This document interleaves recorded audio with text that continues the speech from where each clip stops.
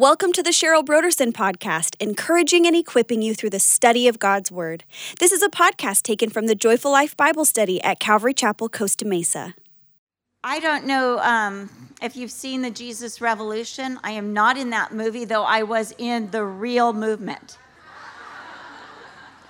So there's just some things that were wrong about that movie that bothered me that shouldn't bother anybody else who wasn't there. And I'm so blessed by the way God is using it. I didn't think that Kelsey Kramer could smile big enough, and that he was a little too old, but I'm so blessed that the Lord touched his heart and that he wanted to play my dad, and he loved the part. That's like amazing, right? But the thing is that during this time, when my dad moved down here, he was already doing a Bible study in Newport Beach. So he was driving from Corona to do this little home study. And so when he went to Calvary Chapel, Costa Mesa, all those people who were at that home study in Newport Beach immediately went to Calvary Chapel, Costa Mesa. So I remember being about 10 years old, and about 8 years old, and my dad said to me, Cheryl, today, because I was hyperactive, and so my mom would be like, take her. So my dad was hyperactive. He's like, okay. And I'm the only child that could keep up with him.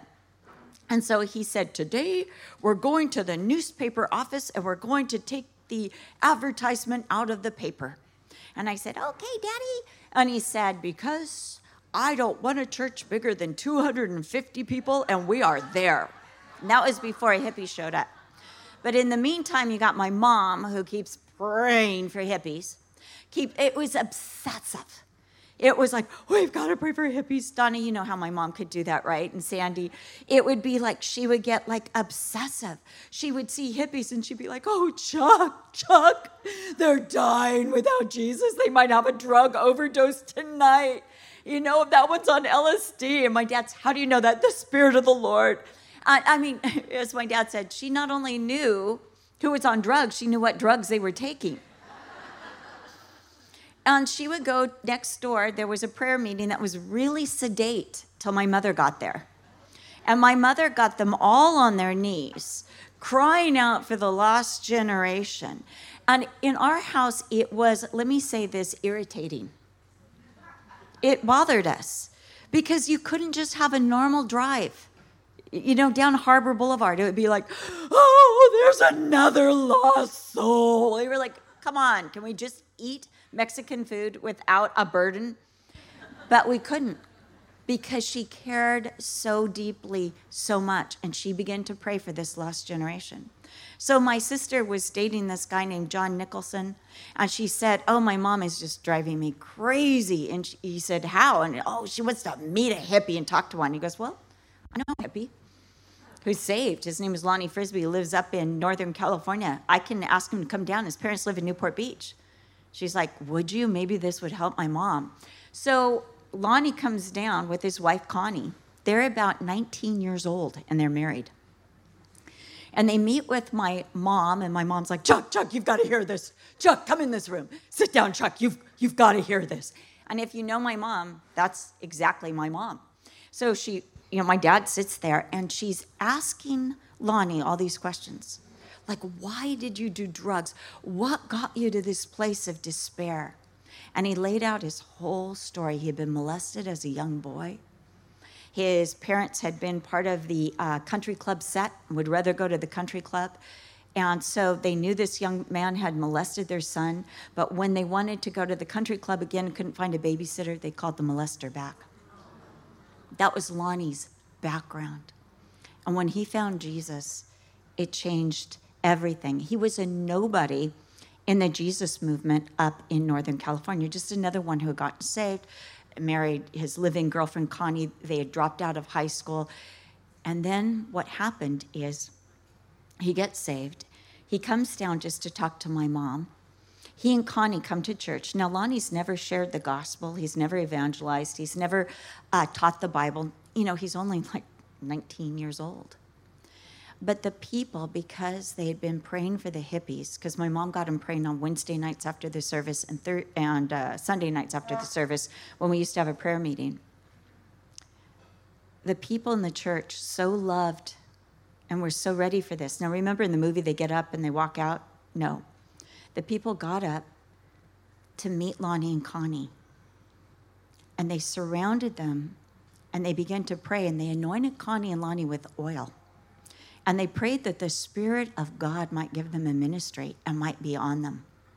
And from that moment on, Lonnie was a changed man, and Connie too. They were a couple. They needed each other. And they began to, then they went back up to Northern California. The church kept growing. We moved from the little church on Walnut and Church Street. It's not too far from Mother's Market down in Costa Mesa. We moved from that church, and we started renting a Lutheran church that was on the bluff. It's now like a repertory theater, but it used to be a Lutheran church. And that pastor, my dad had met him at a mayor's breakfast, and they had hit it off, and they used to fellowship together regularly. My dad used to fellowship with the Presbyterian church, with the Baptist church, with anybody who loved Jesus. He could meet and greet and love, and definitely with the Pentecostals. So he said, why don't you rent my church? We're trying to raise money to move. This would help us out. And my dad said, great. So we started meeting on Sunday afternoons. I loved that time because when we were meeting there on Sunday afternoons, my parents decided to have brunch every Sunday morning before church, and they got in a contest over who made the best muffins. And my mom, she was a perfectionist. She made the best blueberry muffins, but my dad beat her out with those cinnamon apple muffins. I'm sorry, my faves. But my dad never used a recipe, so he can never repeat it, unfortunately. So while we're at the Lutheran church, my parents, my dad found a little school down here on Greenville and Sunflower, and he loved the school. It was Spanish style that he absolutely loved. Had arches. He took me to see it. There were weeds growing over it, but my dad was such a visionary. He said, this is the next Calvary Chapel. We could just fix it up and move in. So the church, with limited budget, and now the hippies were beginning to come, we bought that property, bought that school, only to find out a week later that the city condemned it. Now what are we going to do? We've got a piece of property. There's no money. But God began to send money in, little bit at a time. So with whatever bit of money came, they would build a little bit more. They would build a little more. So they built the church down there. It could seat, get this, 500 people. 500. Huge amount. Dad said, I don't know, but just 500, we'll see what God does. It was so packed out the first week that the fire department came and said, you got to have 2 services. So we moved to 2 services. Our little parking lot could not even hold all the cars.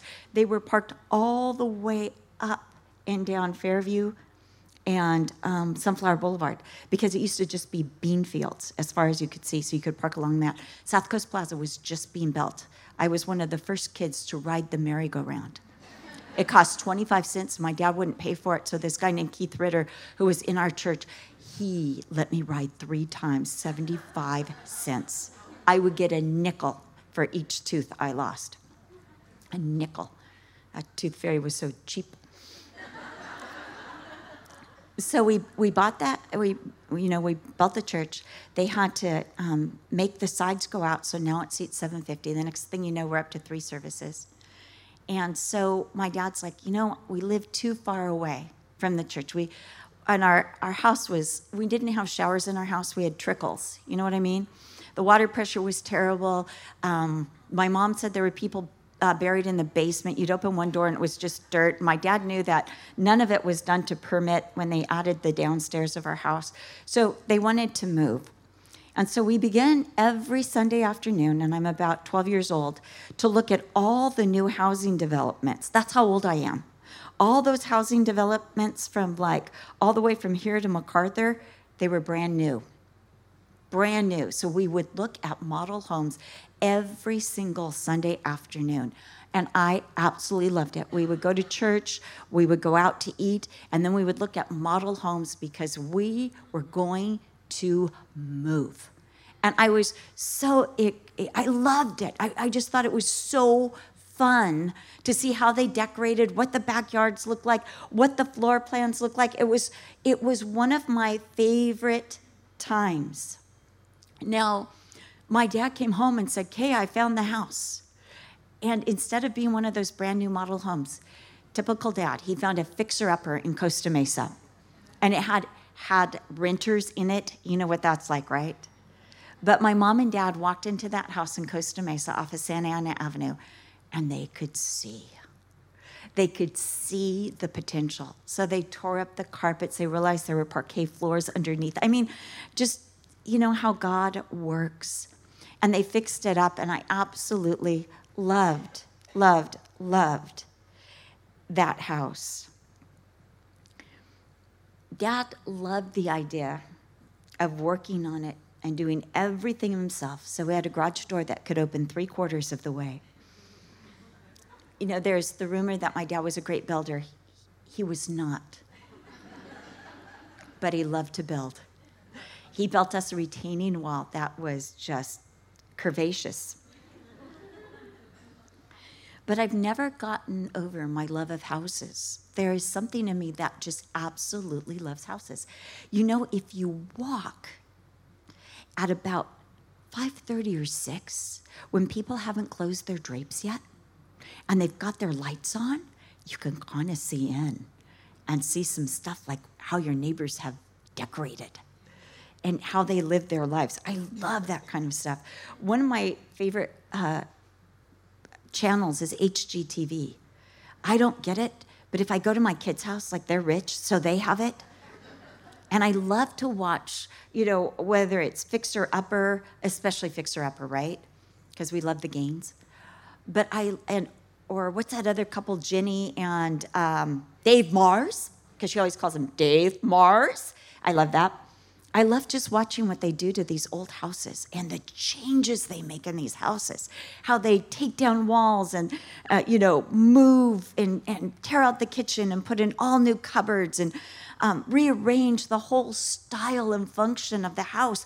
I love that. I love House Hunters. There's another one that's called Location, Location, Location, and you can only watch it on YouTube, but all the houses are in England. And it's so, so fun. I love seeing the way a house is laid out, what the floor plan is. I love seeing what furniture they have. I love to see the arrangement. You can tell so much about where the priority of a home is by the way the furniture is arranged. But the Bible has a lot to say about houses. Do you know the word house is used over 95 times in the Bible? Why? Because houses are important.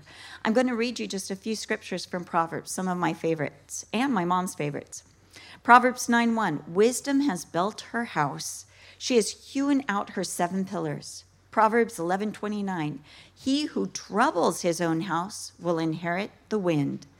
Proverbs 14:1, this was my mom's favorite. In fact, she said, Cheryl, I just read Proverbs 14:1 again, and the Lord told me you're supposed to do a Bible study on it, so start working right now. And I did. Every wise woman builds her house, but the foolish woman pulls it down with her own hands. Proverbs 15:6, in the house of the righteous there is much treasure, but the revenue of the wicked is trouble.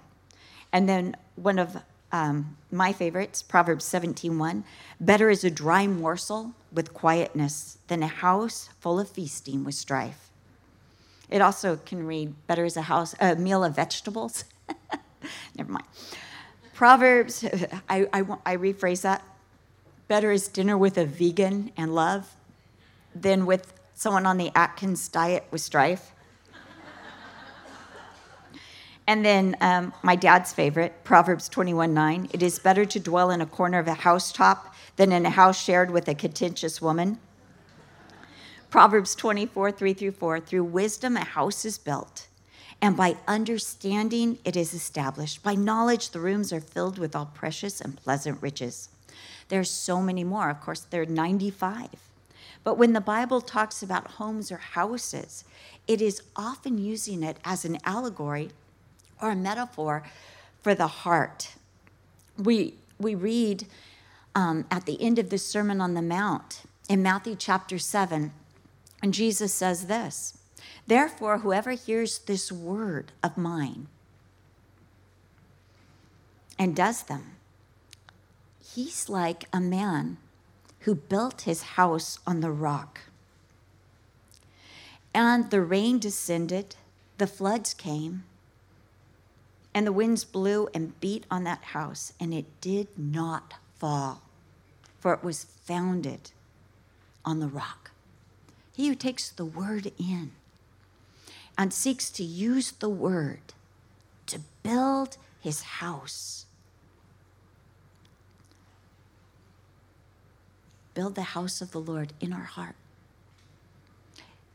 And in that scripture, Jesus says, and the floods came. See, the floods come no matter what. The floods, they hit the good house and they hit the weak house. The rain comes and the rain falls on the strong house and it falls on the weak house. The wind blows against the strong house on a rock, and it blows against the weak house. The difference is not the storm. The difference is the foundation. And the foundation built on the rock of Jesus. The house that has Jesus in it and builds on Jesus. That's the house that withstands the storm, no matter how strong the wind, how great the flood, how torrential the rain. It's the house that's built on the rock that stands. Returning to Proverbs 4:23, Solomon wrote, "Keep your heart with all diligence, for out of it proceeds the issues of life." It's the heart, the home, the house of your being. This is where all the decisions and all the churnings take place. In Matthew 12:34 and 35, and you can remember this by 1, 2, 3, 4, 1, 2, 3, 4, no, 1, 2, 3, 5. Jesus said, out of the abundance of the heart, the mouth speaks. And then he said, a good man out of the good treasure of his heart brings forth good things. And an evil man out of the evil treasures brings forth evil things. Remember, by wisdom a house is built, and by understanding the rooms are filled with all sorts of treasures. Don't you want to have those treasures in your house? To be able to bring out of your house treasures, old and new? You see, some of the lessons that we've learned from Jesus that are in our heart, they're old. It's like I learned this when I was like 2 days old in Jesus. And some of those treasures, it's like, oh, I never saw that before. That's amazing. I need to share that with somebody. Jesus is saying, that's what we're supposed to be like. That house, our hearts, is supposed to be filled with a treasury. Our heart is the home of our lives. What takes place in our heart affects the way we think. You know, there's this study right now by psychologists and scientists called cognitive therapy. And they're finding that people get these wrong thinking patterns and it affects everything in their life. And so what they're doing is they're going back and they're saying, what's the process that you're thinking by? And they're finding, where has it been disrupted? Well, when Jesus is in the house, it affects the way, the process by which we value and think. It affects what we prioritize, what room is most important to us, and what room is the least important to us. To me, the most important room in my house is, guess? Absolutely, the kitchen. It's what feeds me. It's where all my creativity is. I love the kitchen. And it doesn't show because it's sparkling clean. It shows because it's messy. It shows because if you think my dress is bad because of the coffee that I spilled on it this morning, my kitchen is worse. You know, my stove is almost always dirty because there's always something going on that stove. That's my favorite room in my house. Believe it or not, the second room that I love is my laundry room. I really like it because you can put dirty things in that washer and they'll come out clean, and you stick them in the dryer and you're like, yes, it's a miracle. It came out. Do you ever lay hands on your clothes and go, Lord, please get this stain out? I do. Hey, I was raised by Kay Smith. It's what we do. But when Jesus is in the house, in our heart, it affects the way we live, how we live, how we want to live. It affects the way we interact with others. Do we value others? Do we see them as our mission field potentials for loving Jesus Christ? Do we see them as the chosen, beautiful daughters? Remember, Jesus said, whoever receives a child in my name receives me, and who receives me receives my Father in heaven. He says, whoever gives a drink to a believer in my name, they've received me. He said, if you've clothed the naked, if you've gone to jail, if you've gone to the prisons to visit those who are in prison, in that you have done it to the least of these, you have done it to me. When Paul was persecuting the church and he was stopped by Jesus Christ on the road to Emmaus, he said to him, Saul, Saul, why are you persecuting me? Exactly. So when Jesus is in the house, you know what we do? We love others. We start loving everyone, good, bad. You might have needs salvation, has salvation, needs improvement. Doesn't matter, because we are loving them because of Jesus. It affects the way we talk. Remember, out of the abundance of the heart, the mouth speaks.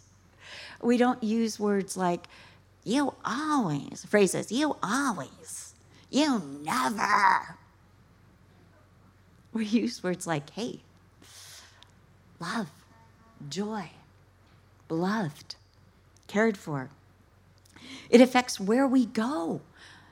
If we go to church, if we want to go to church, it affects our desires. Do we want to be with the people of God? Do we want a fellowship, or do we want to stay home and watch HGTV? It affects our desires, where we go, what we like to do. It affects how we treat those around us. You know, we leave an impression everywhere we go. It affects the impression we leave. Are people, when we leave, going, she was one of the nicest people I've ever met? Or are they like, whoa, glad she just left the store. That was terrible. Who are we? What are we? Are we demanding? Or are we, Apple has had my iWatch for over a week. Brain goes, you go in there and you tell them. I'm like, right.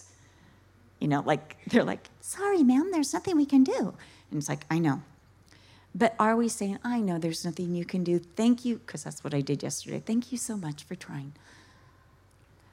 It affects, I've got to tell you this. My daughter was just saying, I can tell Remy, that's her son, has been with grandma maybe a little too much. Because we were driving on the freeway to school, and he says, oh, that car is cutting us off. Everyone is cutting us off. Okay, that was an impression. Not necessarily the one I wanted to leave, but... So when we talk about our homes and our houses, and when we're doing this study, what we're really talking about is our own heart. Jesus wants to make himself at home in our hearts. He wants our hearts to be his residence.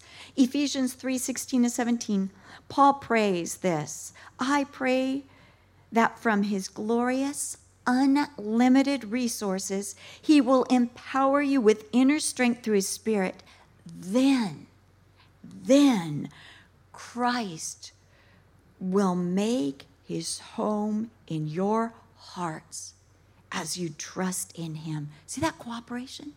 The unlimited power of God comes to bear in our hearts by the Spirit, and we begin to trust Jesus, and he moves in.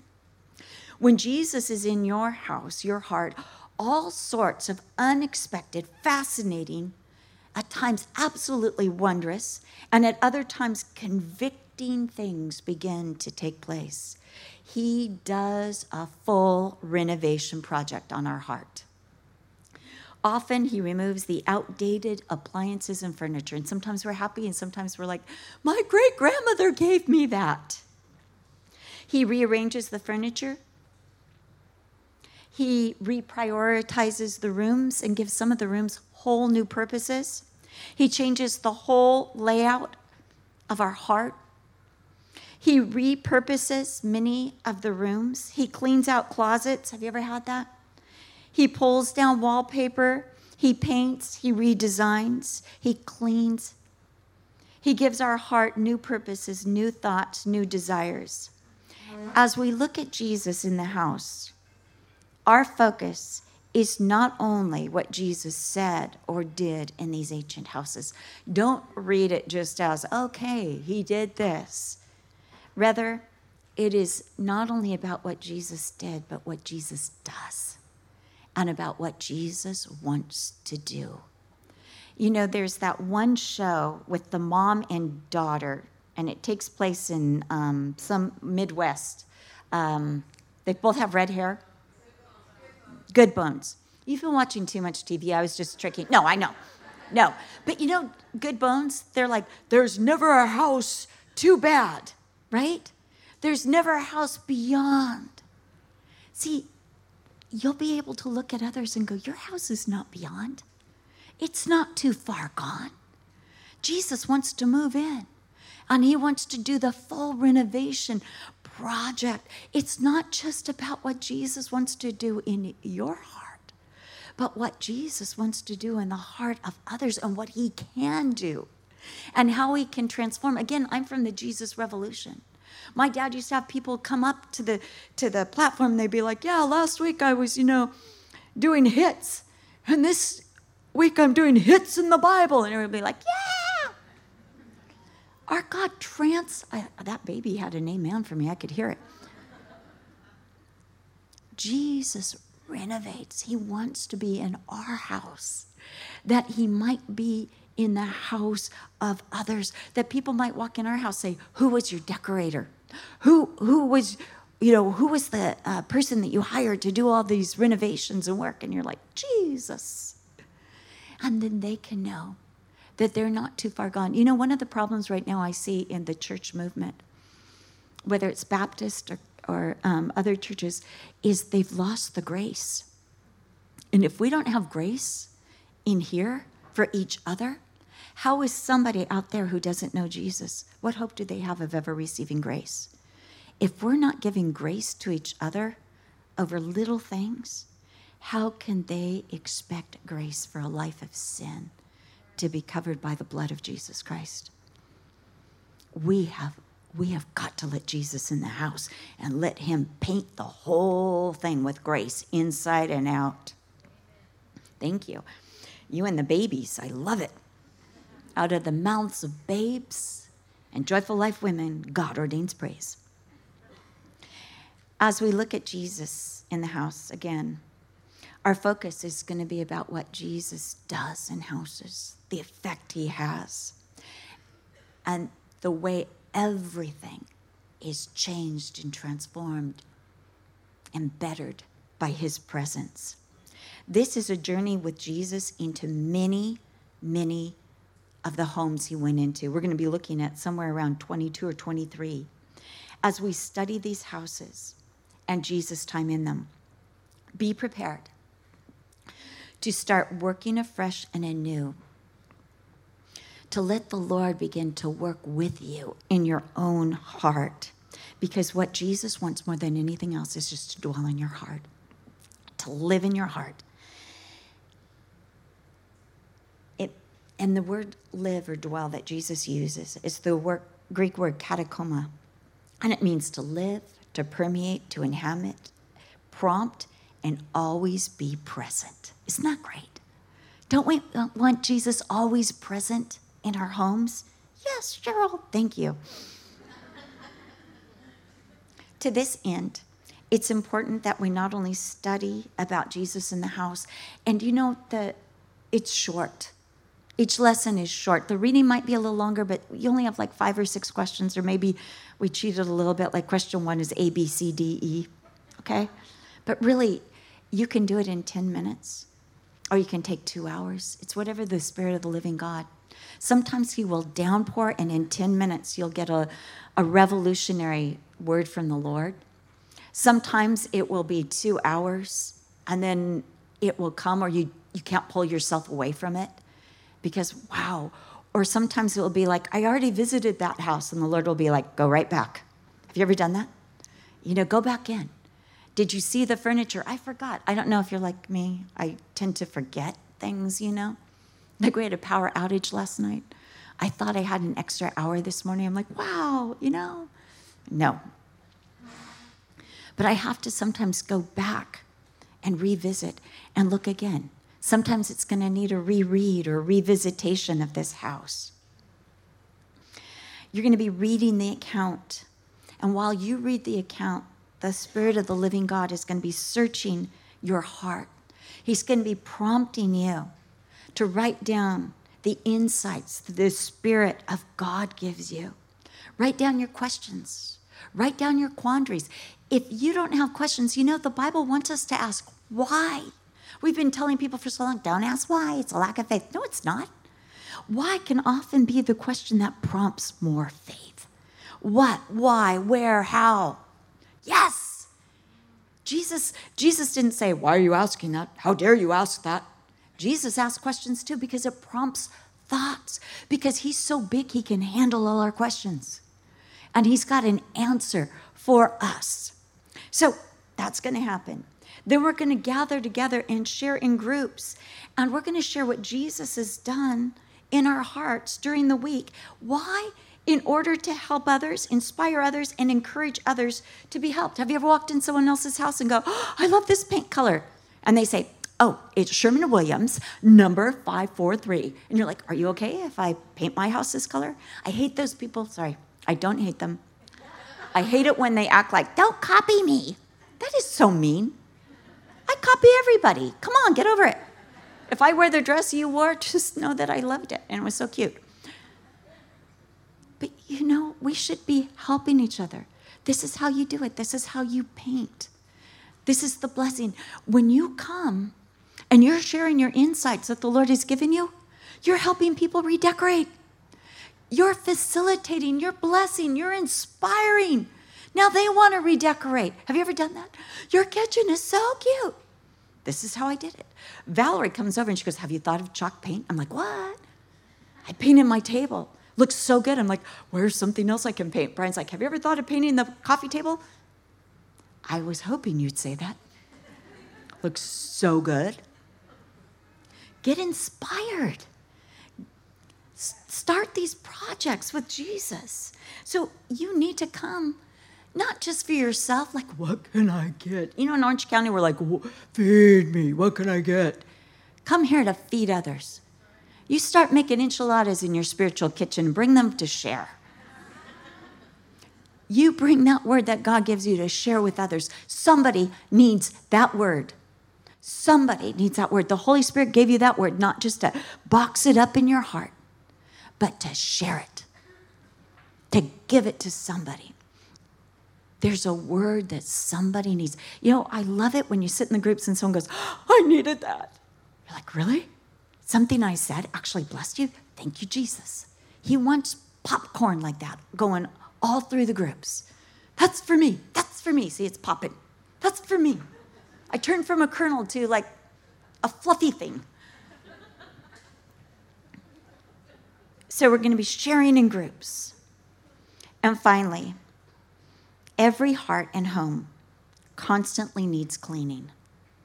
Doesn't it? Especially if you have fans in your house, right? Those ceiling fans. They collect dust, don't they?